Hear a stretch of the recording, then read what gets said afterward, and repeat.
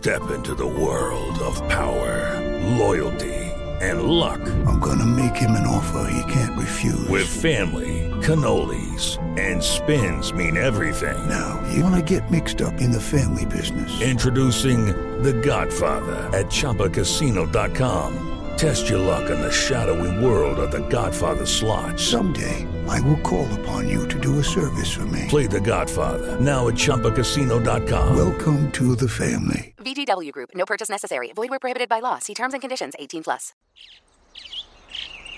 Getting ready to take on spring? Make your first move with the reliable performance and power of Steel battery tools. From hedge trimmers and mowers to string trimmers and more, right now you can save $50 on select battery tool sets. Real Steel. Offer valid on select AK system sets through June 16, 2024. See participating retailer for details. When you buy Kroger brand products, you feel like you're winning. That's because they offer proven quality at lower than low prices. In fact, we guarantee that you and your family will love how Kroger brand products taste, or you get your money back. So next time you're shopping for the family, look for delicious Kroger brand products, because they'll make you all feel like you're winning. Shop now, in-store, or online. Kroger, fresh for everyone. Hi, I'm Ron Barr, and this is today's edition of Ron Barr's Sports Byline USA podcast on the 8 Side Network. Annika Sorenstam joins us on Sports Byline, the Hall of Fame golfer, and she is regarded as one of the best female golfers in history. And before stepping away from competitive golf, she had won 90 international pro tournaments, making her the winningest female golfer. She also won 72 LPGA tournaments, including 10 majors and 18 other tournaments internationally. And she tops the LPGA's career money list with earnings of over $22 million. That's over $2 million ahead of her nearest rival while playing 149 fewer events. And she won a record 8 Player of the Year awards and is the only female golfer to shoot a 59 in competition. Annika, let's go back to where it all started. Bros, Sweden. It's a small little town. Tell me about growing up there. Yes, you're right. It's a very, very small little town outside Stockholm on the west side. My parents were, golfers. They started early. As a matter of fact, my mom, she takes credit for some of my success because I was in her belly when she started to play. So she told me I felt the rhythm really early. So, but, golf wasn't something that I wanted to do. When I was young, I was more into soccer. I played a lot of tennis. I did downhill skiing, etc. And, golf was something I thought was for old people. So I would go out there and, get ice cream and sit on the golf cart and, as you said, the pool cart, I should say. So I was introduced early, but really didn't catch on until a little later. So, very sporty family. My sister also played the similar sports I did. So it was a nice upbringing. Yeah, was there any sibling rivalry between you and Charlotta? I would say so. Yeah, we're both very competitive. I like to say it was a friendly one. But, yeah, we're very competitive. Both our parents are competitive. I mean, so if we played cards or Yahtzee or anything like that, we will be, there will be some cards flying around, a little anger here and there. But, looking back at it, I think, it was fun. It made us, focus. It made us, just kind of just have fun doing it too. So, we have similar interests, and obviously both ended up playing on the LPGA, and so it turned out okay. You mentioned about being an all-around athlete. You certainly were a nationally ranked junior tennis player. You played for the hometown soccer team, and as you mentioned, also a very good skier. When you gravitated to golf, was that hard to do when you take a look at the other sports that you were involved in? One takes a lot of patience and there's a lot of downtime. In the other one, there isn't much downtime at all. It was. I mean, I think what happened is I competed in tennis for 8 years, and I really didn't get anywhere. I had a weak backhand that, just wasn't my strong suit, and my opponents noticed it right away. So I just didn't get anywhere in tennis. I think eventually I just kind of realized that this was not my thing, and I had started to play golf, and I really enjoyed practicing. I enjoyed being out there, in the sunset putting, or I enjoyed being there early in the morning hitting balls. And I felt like in tennis, you obviously very dependent on your opponent, whether you're just practicing or you're competing with somebody. But in golf, I felt like I can go out there and just work on my swing. If I want to hit the draw, I can play a draw. And if I wanted to do this, I could do all those things. And so it was, I think that's why I liked it. And also, it was so tough. Golf is a tough sport, as you all know. I mean, you feel like one day you have it and the next day you wonder where it went. And I wanted to figure it out. I wanted to, understand why I couldn't be consistent. I wanted to figure out how to hit that flop shot, and then, different lies every time, and then different conditions. And it was just, I was intrigued by the sport early. And then when I didn't have the other sports, I could spend more time on the golf course. And I think, the more I played, the more I loved it. You bring up something very interesting. I thought about this one time when I was covering a golf tournament, and that is the fact you're playing the same course for 4 days. And yet, as you pointed out, one day you could shoot 6 under par. The next day you could be 3 over par. What is the difference between that? Yes, it's a very good question. It's just interesting. We feel like, every day should be very similar, but, some days we wake up and you're not always on the, the right side of the bed. And, the way I compare it to is just, you get in a car and sometimes you drive and you get stopped at every red light, and some days you just keep on going. It's green. So with golf, it's just, I think that's what I like about it. It's just every day is different, whether the wind is turning a little bit or, maybe had some rain overnight, the greens are a little slower. And it's just, you have to learn how to adapt and adjust every single day. And I think that's what I like about it, is the challenge. It's always something new, and the way that our bodies feel and the feel that we have. And so, that was my goal, to be a consistent player, trying to figure out how can I, repeat my swing, and obviously making sure I had the same warm-up routine and pre-shot routine, to trying to get in the same frame of mind so that I would perform more consistently. But that's what makes golf, I think, could be, frustrating for some, but also what makes people come back to the game is they hit that wonderful shot, and then they know they have it, and then they just want to do it again. So it's that constant seeking of hitting it again. I know I tried golf once, and I gave it up, and I'll tell you the reason why. I'm a tennis player. I know when I make a mistake in tennis, 5 seconds later I can forget about it. If I did it in golf, I had all the time I was looking for the mistake. That is true. I mean, that's, in golf, as in tennis, as it's more you reacting. The ball is coming over pretty fast, and it's just, take the racket back and swing at it. In golf, you might have to walk 200 yards to find it, and during those 200-yard walks, you have time to think about all kinds of stuff. So, again, I think that's what made it so interesting is, you want to think in golf, but you need to think at the right time and obviously have the right thoughts. Yeah, that's another thing, too. The mind can be a very bad enemy for you, can it not? If you make a bad shot, you got all the time walking down to that shot. Do you have to keep it simple? Well, I mean, in a perfect world, yes. I mean, it's easier said than done, because when I think in golf, we have a tendency to complicate things. You want to do it right, and then you think about all those thoughts and, whether it's the swing, the grip, the backswing, the impact, the follow through, and then you look at target and all these things. I think what's the hardest part with golf is compared to tennis is, you, like you said, you can move on, but in golf, you have to continue to count that shot. If you hit a bad shot out of bounds, you carry that shot on for like 4 days in a tournament. So, it's like, you really have to learn how to forget bad shots, remember good ones, forget about bad ones. And it's not that easy. You go to, let's say the 7th hole and you didn't do so well on number 3. It's easy just to kind of keep carrying that on and thinking about that bad putt or instead of just trying to, put it aside and move on. So I think that's another thing that you learn the more you play, and especially when you're at a higher level, you have to do that. I keep telling the young girls that I mentor, I've never hit a bad shot in my life because I don't want to remember it. You quickly think of it, and then you make an adjustment, and then, time to move on. There's just no time to carry excess, bad shot in your bag. You know, it's interesting you bring that up. Anytime I've talked to any of the professional athletes, whether it be football, I know John Elway told me one time the best thing you can do is forget the last thing that you did if it wasn't a good thing. And also when it comes to closers in baseball, they have to have a short memory as well. So it's interesting to hear you say the same thing about golf. Is it true when you were 12, you shared your first set of golf clubs with your sister? You got the odd-numbered clubs, and Charlotta got the even ones?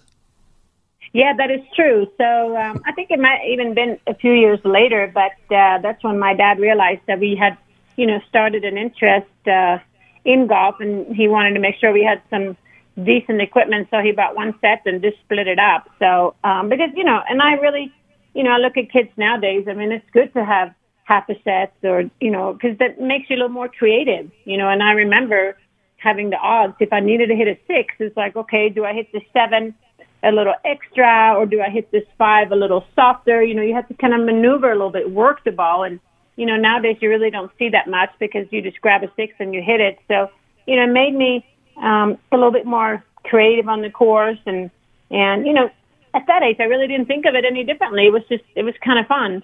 This is what you do. You turn it, you open it up, or you close it, or whatever you want to do to make it what you didn't have. We have about a minute before we have to break, but what was the greatest asset you had, Annika, on the course? Other than support from my parents, I most likely would say it's my mind, the mental aspect of the game. I like to say it was my 15th club. Also, I think about Sweden and also the way Swedish people, I have some friends over in Stockholm, and I remember talking to them one night, and I was always caught up by the fact that they were very methodical in the way they thought, and I always thought that probably would help you when it came to golf as well. Am I correct in that observation? Maybe, yeah. I mean, it's maybe it has to do a little bit with the personality and my dad worked for IBM for 25 years, so I kind of had his strategic thinking, planning, organizing a little bit. And, he sent me to computer camps some summers, and, I wanted to be outside, and here I was sitting inside programming, right? Because at that time, they really didn't have the software. You have to write your own software. They had the hardware, and we had to write it. And I was sitting in there thinking, oh, this is not really what I want to do. But I learned early on how to write them. And so I created my own golf statistical program. So I guess I used it later when I did play, so it did work out. But so I guess I have that little mind for numbers and planning, and I still analyze my game when I do go out. Hall of Fame golfer Annika Sorenstam is with us. When we come back, we're going to talk about that mother-daughter relationship because she mentioned about her mother being a golfer as well. We do that as we continue across the country and around the world. We've got you on Sports Byline. You're listening to Ron Barr's Sports Byline USA podcast. Hey guys, it is Ryan. I'm not sure if you know this about me, but I'm a bit of a fun fanatic when I can. I like to work, but I like fun too. It's a thing. And now the truth is out there. I can tell you about my favorite place to have fun. Chumba Casino. They have hundreds of social casino style games to choose from with new games released each week. You can play for free anytime, anywhere. And each day brings a new chance to collect daily bonuses. So join me in the fun. Sign up now at ChumbaCasino.com. No purchase necessary. VGW. Void where prohibited by law. See terms and conditions. 18+. Getting ready to take on spring? Make your first move with the reliable performance and power of Steel battery tools. From hedge trimmers and mowers to string trimmers and more, right now you can save $50 on select battery tool sets. Real Steel. Offer valid on select AK system sets through June 16, 2024. See participating retailer for details. We're talking golf with Annika Sorenstam, the Hall of Fame golfer, and as I pointed out a little bit earlier, she is regarded as one of the best female golfers in the world. Let's talk about your mom a little bit. I know you two were in a daughter-mother golf tournament, and you finished second in that tournament. Tell me a little bit about that relationship, because I always, they talk about fathers and daughters, fathers and sons, but tell me about the relationship you had with your mother. Yeah, no, I think I have a great relationship with my mother. And as a matter of fact, I was just talking to her before I got on the phone with you. And, obviously very instrumental in my career as much as my dad. They both, very competitive. My mom was actually the club champion a few times. So, she has that competitive mind. And in Sweden, we have, different Swedish championships, and one of them is for mother-daughter. So when I got to an age where I was able to compete, she wanted to play with me, and it was a highlight. I know for a fact it was a highlight of hers, and I can see why, because I have a daughter now, and if I would play with her, I would think that would be a highlight. And she will get out her best outfits and her best head covers, and I mean, this was like a big deal, and it's an alternate shot type of format. And at the time I was, I think I had surpassed her in handicap, so it was, I was kind of helping her a little bit. And the quick story, we were, I don't know which hole we were, but we were around the greens, and I had missed the green, and she had to chip, and she said, Annika, what club should I use? And I was, analyzing the situation. I said, well, how about you take a 7 and bump and run? And she goes, no, I can't bump and run. I said, okay, well, how about you take a pitching wedge and then, kind of land it here a little bit in the air and do that? No, I don't like my pitching wedge. And I looked at her and said, why are you asking me?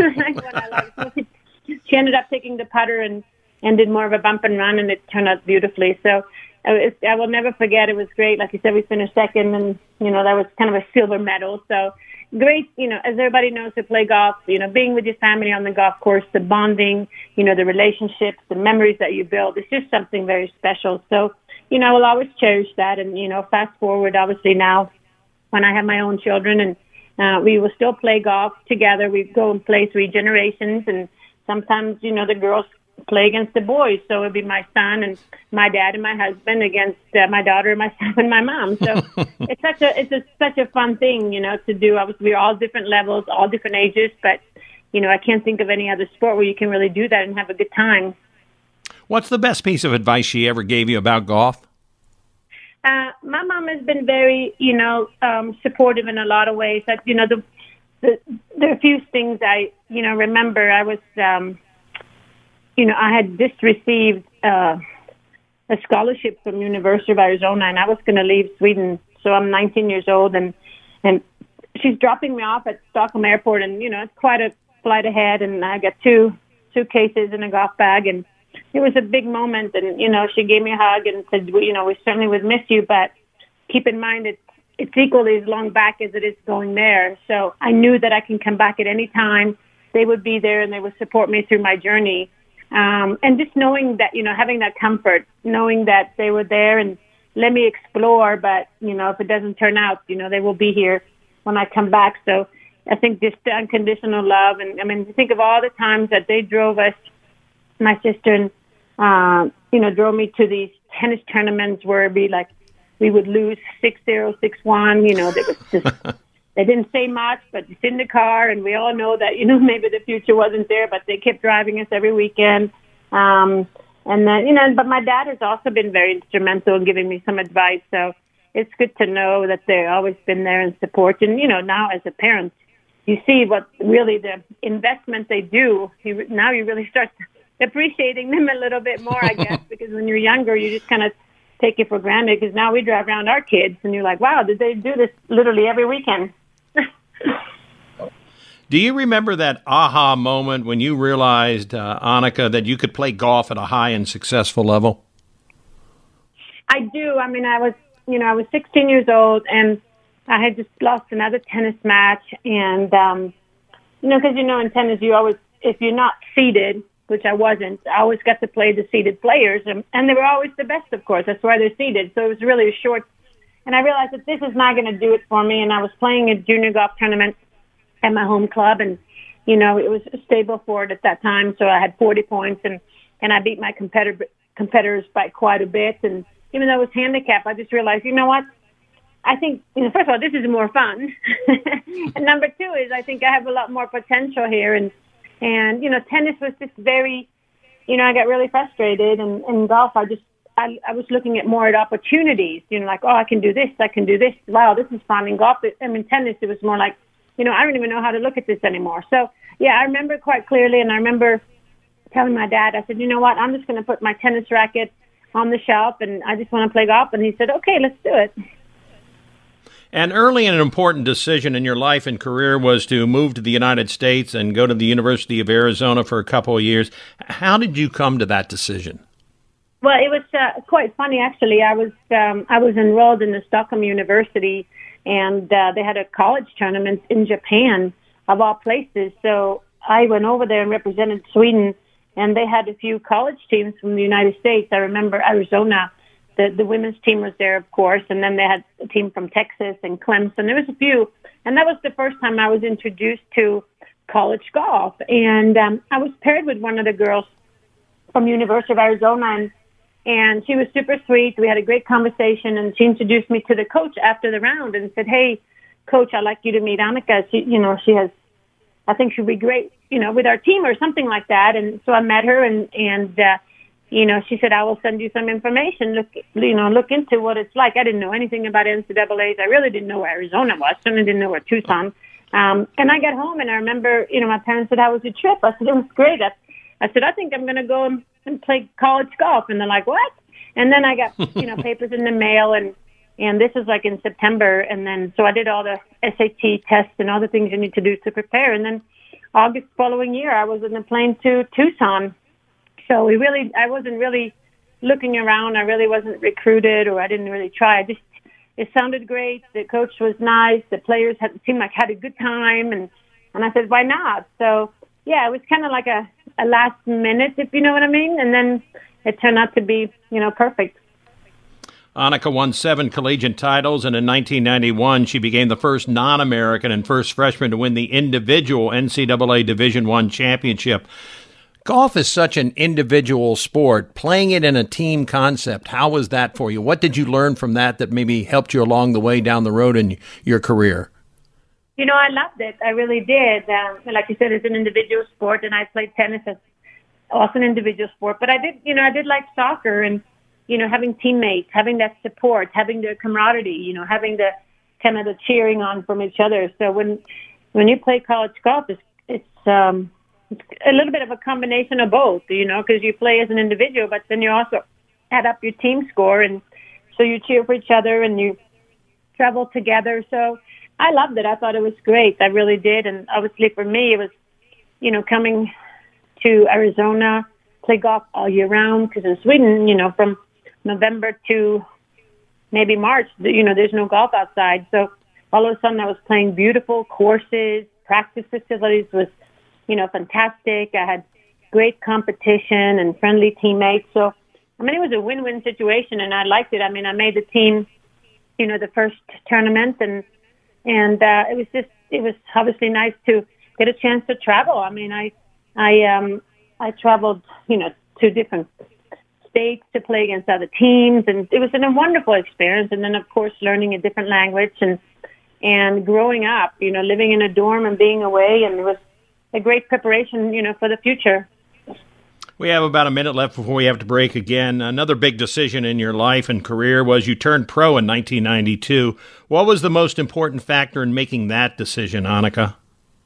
Well, I felt like, I was ready. I had, I was I went to college a year older than others because the school system in Sweden is a little different. And, I had studied to be a chemical engineer in Sweden. And then when I came to the U.S., I felt like I had to start over with a lot of one-on-one classes. And I felt like, I'm not really getting anywhere. And my golf was getting quite good. And I was inspired by the LPGA when they came to town to watch them. And I started to dream about, life as a professional. And after 2 years, like you said, I'd done quite well as a college player. So I decided that, I was going to take a break and give it a try. And so it was more just looking forward and thinking, this is what I want to try now. And if it doesn't work out, I can always, get my degree or my chemical engineering back and see if I want to do something there. So luckily I haven't looked back. It turned out okay. Yeah, Annika's first professional win came in 1994, the Holden Women's Australian Open on the ALPG Tour, and we'll talk about that and also about her foundation as we continue on Sports Byline. You're listening to Ron Barr's Sports Byline USA podcast. At Bet365, we don't do ordinary. We believe that every sport should be epic. Every home run, every hit, every inning, every play. From the moments that are legendary to the ones that fly under the radar. See for yourself when you sign up today and get $150 in bonus bets when you bet just $5. Whatever the sport, whatever the moment, it's never ordinary at Bet365. 21 plus only. Must be present in Ohio. If you or someone you know has a gambling problem and wants help, call 1-800-GAMBLER. Terms and conditions apply. Annika Sorenstam is with us on Sports Byline. She won 72 LPGA tournaments, including 10 majors and 18 other tournaments internationally. She also tops the LPGA's career money list with earnings with over $22 million, and she won a record 8 Player of the Year awards. In the United States, Annika, you were the LPGA Rookie of the Year. You had 3 top 10 finishes, including a tie for second at the Women's British Open and made your Solheim Cup debut. But the year that was really important was your breakout year in 1995 when you won your first LPGA Tour title at the U.S. Women's Open. What was it about that year, as you look back on it and reflect, that made it so successful for you? Well, this was, as you mentioned, I had 1 year of learning, 1 year of getting some experiences and getting comfortable with life on tour and the experiences. I think, just looking back, it was such an important year for me in the sense that, it gave me the confidence. It gave me, the belief in myself that, first of all, I'd made the right decision to be a professional and that I was capable of winning out on tour. So, as we know in golf, it's so important to have the confidence. And, and then it was interesting that it was the U.S. Open, a major of all tournaments. I had dreamed about winning U.S. Open, but it's been in tennis, and here it was in golf. And, I was totally, I came into that tournament under the radar, and we played in Colorado Springs, and at the Broadmoor, beautiful golf course, and just fell in love with the golf course right away. And my game was good at, that week, and it just turned out, to be so exciting and so successful for me. And I just still look back at that as probably one of my most important wins for all those reasons. Is confidence a contagious sort of thing?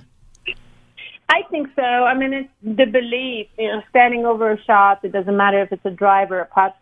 Just knowing that you can do it, seeing the lines and seeing the positive results and then, be able to relax and trust yourself. And I think, in golf, they say the longest distance is between your ears. So, if you start doubting yourself, if you're having negative thoughts and if you don't believe in your ability, it gets really, really, you get tight and you just really don't, you kind of guide the shots and you kind of force it rather than just kind of let it happen. And that's what happened to me. I went out there and I trusted myself.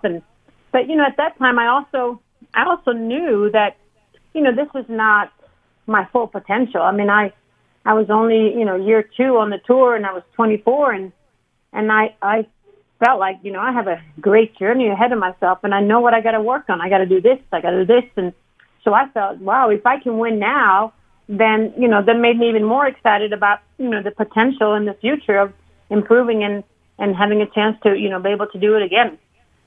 Throughout the rest of the 90s, you certainly had great success, but when you go into the 2000s, I was interested in a comment you made. You said at this point in your career, you said you lost focus, having reached your biggest goals. Explain that a little more to me.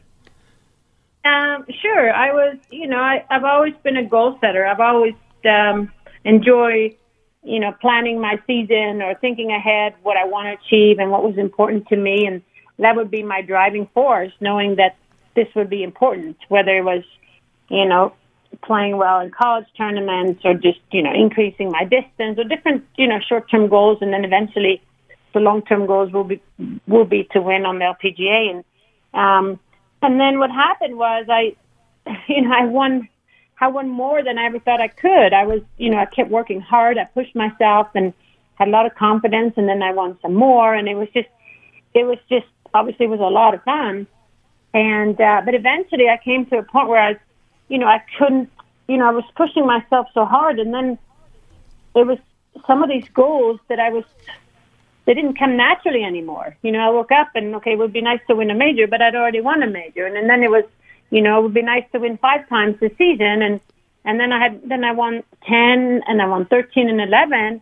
And then I felt, the pressure of performing every single year. I mean, I remember towards the end of my career, and, how do you start the season if you don't win 13 tournaments, you're having a bad year.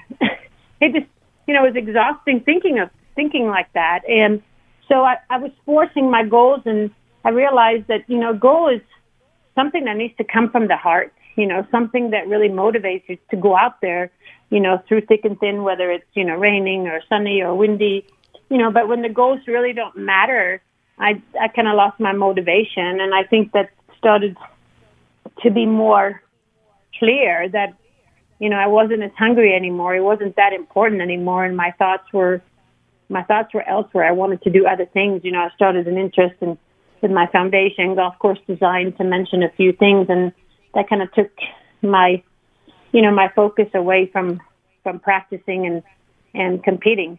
Let me ask you about a couple other aspects of your career. You still managed to win more LPGA tournaments than any other player in the 90s. And then during 2001, you had 8 LPGA wins. You became the only female golfer to shoot a 59 in competition. Now, I've heard about being in the zone, but explain to me what that round of 59 was truly like for you as a professional golfer. Well, it was, of course, it was an exceptional day. And, growing up in Sweden in the Swedish national team, we had created this Vision 54. And what that meant was, you can birdie every hole because if par is 72, you make 18 birdies. It's now 54. So, it was like just thinking, hitting fairways, hitting greens, one putt. And I know I can do it. I'd done it many times.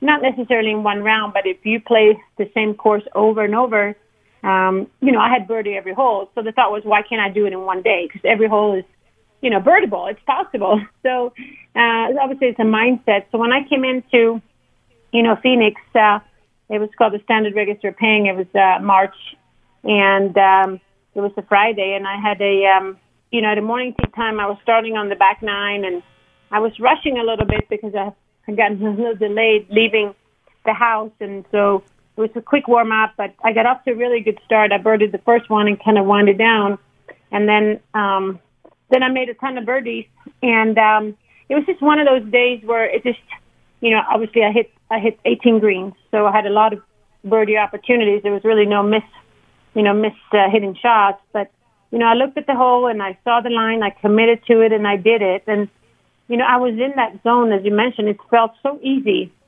I never second guessed. I never thought about the consequences. I looked at it. I, had a plan, and I did it. I committed to it, and it was just, I still look back and like, wow, that felt so easy. Why can't I do that again? I've hit 18 greens in regulation before, but not been able to finish, the way I did that day. But it was certainly a really cool experience, and just the other day, we celebrated 20 years of anniversary of shooting 59. So some things I remember clearly and some things I don't because I was in that zone. Let me ask you about 2003 and the men's PGA event that you decided to play. You were invited to play in the PGA Tour's Bank of America Colonial Golf Tournament, becoming the first woman to play in a PGA Tour men's event since Babe Zaharias back in 1945 at the Los Angeles Open. What motivated you to play in that men's tournament? Well, I had been number one in the world for a few years, actually since 2000, and I was looking for ways to get better. I kept pushing myself. There was a part of me that believed I still could get a little better. I hadn't really reached my full potential, so I was looking at ways. I was practicing with some of the men on the PGA Tour because I lived in Orlando, and there was, quite a few of them in the neighborhood. So, growing up, I did play with the boys at my club. So to me, it wasn't that, big of a deal. But then, I got to practice with Tiger and some of his friends, and it just pushed me a little extra, made me want to be better, whether I worked harder in the gym and then when this opportunity came about, I thought this would be great because now I can really see what I'm made out of and see if I can handle the spotlight and the pressure that kind of comes with it. And so I did get that opportunity in January I was asked at a press conference if I wanted to do it. And then in May, I decided before that, but I ended up playing in the Bank of America Colonial, Dallas, Texas. And it was just incredible experience. Looking back, probably one of the highlights of my whole career. I know, in talking to the late Byron Nelson, I asked him about that great year he had, and I think it was 1945 when he won so many tournaments, and he could tell me every shot he made during that season and probably over his entire career. And so with that in mind, when you look back on your career and all the shots you made, is there one that really means a lot to you and brings a smile to your face, Annika? I would say that the tee shot at the Colonial that day brings a smile to my face, but also just how monumental it was. I mean, I had prepared for 4 months, and there was a lot of attention to this tournament. I mean, it was the first time in 58 years that a woman had played with a man. So, of course, there were some critics, and some people didn't understand, why is she doing this, and, she's hurting women's golf, hurting, women's sports. And then the other side was, this is great for golf, and, I had players reach out, want to play practice rounds, and, So, it was an interesting moment, but for all the anticipation, standing on that first tee, just, putting the tee in the ground, the ball on the tee, and kind of focus. And, I was ready. I had practiced so hard, and it was just, okay, let's just get this going. Let's get this over with and enjoy the moment. And I remember making good contact, and the ball just, probably one of my longest forwards I've ever hit because of the adrenaline, and split the fairway, and off I went. One of the things, of course, now that you're retired is that you've gotten into other aspects, and you have the Annika Foundation, and this is really an important foundation. It gives back. You host 6 international junior events, and you incorporate a more than golf theme to teach the players about fitness, nutrition, media, giving back, etc. Tell me a little bit about this foundation. I would love to. Thank you. The foundation, this is our 13th year, so I feel like we have been able to do quite a few things the last few years to inspire the next generation. But it really started with, the end of my career. I knew that at some point it's going to come to an end, and what can I do? What's important? And, what's important to me was to be able to say thank you to golf, and what can I do to inspire other young girls to play this wonderful game and to, follow their dreams like that I've been doing. So, we wanted to create golf tournaments. I wanted to do things that I had done. So I wanted, being an international player, I wanted international tournaments, high-end, quality tournaments. We wanted to make these girls feel special. We wanted to have the best players there, good courses. And so we started in the U.S., and then within the national field, it became evident that, we were going to have tournaments in a lot of different places. So today, we now have in China, we now have in New Zealand, we now have in Argentina, and we now have one in Europe, and then we have a college event. So we do have a nice global presence for young girls to fulfill their dreams. So we have become a recruiting spot for many college golfer coaches, so that players from overseas can get a chance to utilize all these scholarships that are available. We have had, every year we would have over 600 girls participate in our events, and many of them are now on the LPGA, and several hundred are now playing the Symetra Tour. And we give out an award every year called the Annika Award, presented by Stifel to the best collegiate Division I female player, just to celebrate their success and encourage young girls to take that path. So it's been tremendous. I love doing it. Obviously, with these times, COVID times, we're a little restricted like everybody else, but our enthusiasm and our goals haven't changed. Once things started to open up, we're going to continue that. We do some virtual things now, but, we've been able to, all these young girls, whether they're from, Peru or South Africa or, Japan, to go through our events. And, the Augusta National Women's Amateur, which is one of the biggest amateur tournaments, we're literally going to have, 70 out of the 72 players that played in any of the Annika initiatives. So we're super proud of that, continue to work with them, whether it's, it's not just about, making these professionals. It's about building a great platform for them for the future, help them with confidence, make, life decisions, and prepare them for what's next. And, I mentor some of these girls through these programs. Have been fun just to be able to share my knowledge and my passion for the game. And, yeah, it's my way to say thanks.